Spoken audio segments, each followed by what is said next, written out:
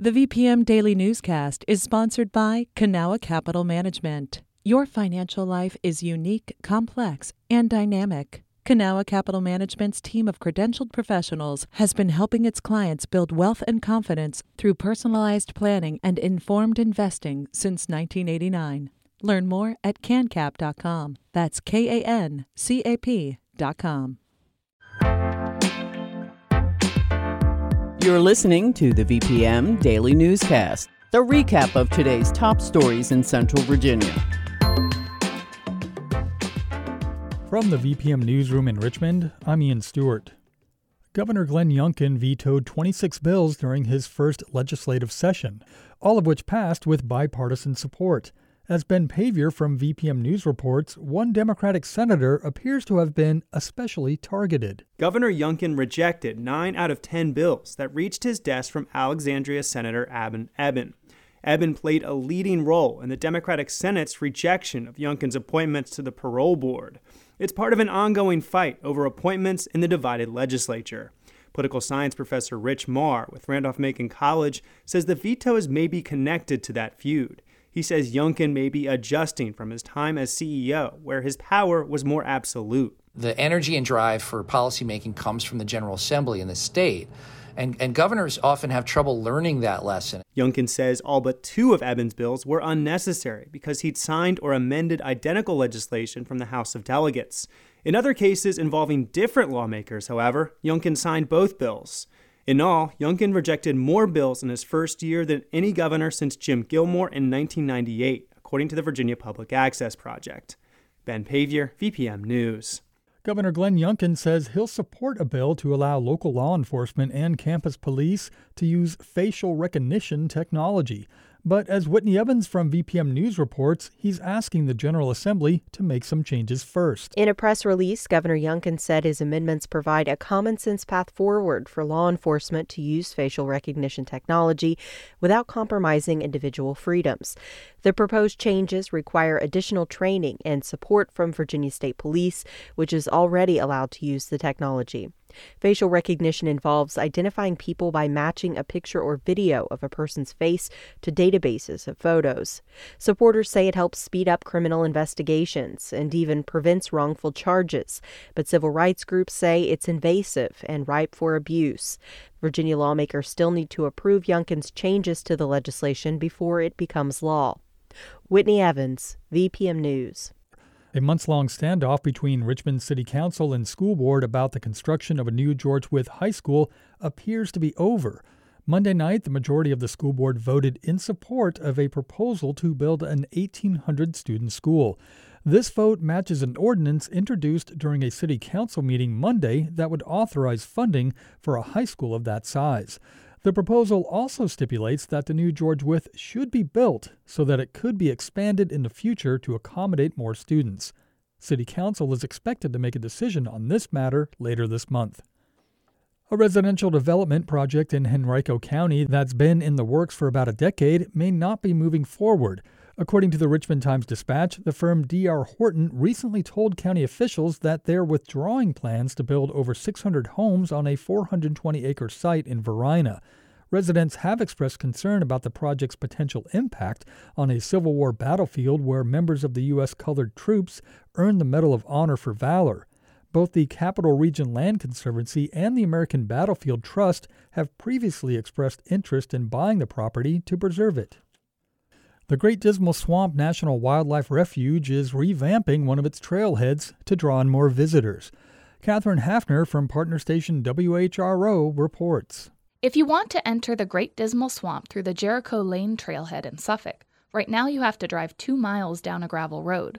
Leaders of the refuge now want to make it more accessible. They're using a $50,000 grant from Dominion Energy to build a new trailhead closer to the road. There will also be new signs and an outdoor pavilion.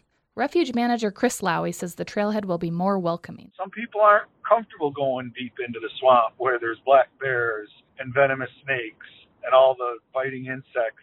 Moving forward, the refuge hopes to highlight both the swamp's ecological and historical importance. That includes history about indigenous nations and enslaved people traveling through to seek freedom. There's a lot of untold stories about the swamp and how it helped shape that area of our country. The trailhead should be done by next March. The city of Suffolk is also buying land nearby for a new education center.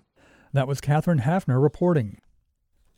An African-American high school in Albemarle County is set to become a National Historic Landmark. When it opened in the 1950s, Burley High School combined 3 area schools for black students until it was officially desegregated in 1967. Since then, the school has gone through several changes and is now called Burley Middle School. CBS 19 News in Charlottesville reports that the listing on the National Register designates the school as a historic place worthy of preservation. A ceremony to mark the recognition is happening Saturday morning. Richmond author Kristen Green has just published a new book, The Devil's Half Acre, the untold story of how one woman liberated the South's most notorious slave jail, located in Richmond's Shockoe Bottom. VPM's Megan Pauley spoke with Green about the story of Mary Lumpkin, an enslaved girl who, at the age of 13, began birthing the children of brutal slave trader and jail owner Robert Lumpkin. What were some of the most striking details you learned about her, as a person, as a woman, as a mother, as she lived with Robert Lumpkin? One thing that drew me to her story was the fact that I knew so few stories about enslaved women.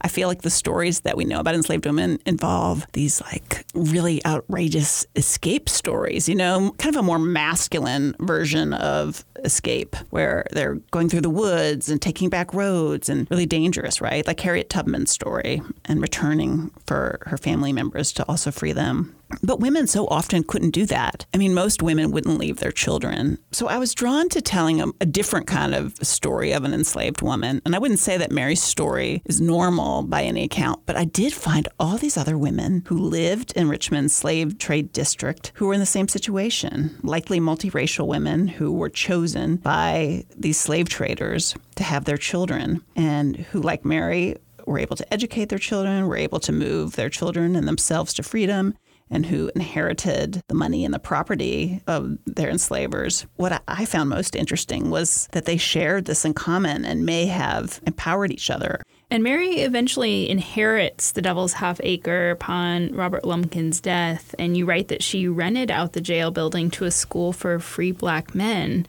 Tell me about that school and how it would later become known as God's Half Acre. A white man from the North, Nathaniel Culver, was working on behalf of the American Baptist Home Mission Society to try to find a permanent location or semi-permanent location for the school for free black men to train them as preachers. When he ran into Mary Lumpkin on a street, he had almost given up finding a place where he could host the school because white property owners in Richmond after the war didn't want their buildings to be used to teach black men or women. She agreed to rent him the jail complex in 1867, and they signed a 3-year lease for $1,000 a year. When the school moved in, they remade this property that was known as the Devil's Half Acre or Lumpkin's Jail into what became known as God's Half Acre. It was redeeming or attempting to redeem this terrible history that the property had previously had.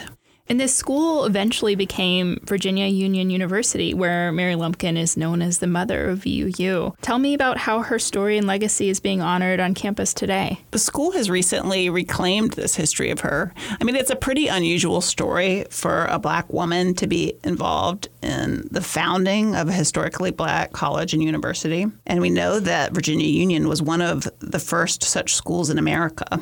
I could only find evidence of one other school where a black woman was involved in the founding story. And I think, while Mary Lumpkin's role has long been known, it's only recently sort of been reclaimed and being celebrated more. A street was named in her honor in recent years, and a plaque was installed on campus honoring her mothership of this university. I think the school is thinking about what else it could do to make sure that students know her story and that alumni know her story and that it becomes a vital part of the school's history. Thank you so much for being here and telling me about your new book. Thanks for having me, Megan. Kristen Green will be speaking about her new book Thursday evening at the Library of Virginia from 6 to 7:30. The event will be live streamed on the library's Facebook and YouTube pages. This has been the VPM Daily Newscast. Some of these stories may have changed since the newscast was recorded. You can stay connected to what matters by heading to vpm.org/news or follow us on Facebook, Twitter, and Instagram at MyVPM.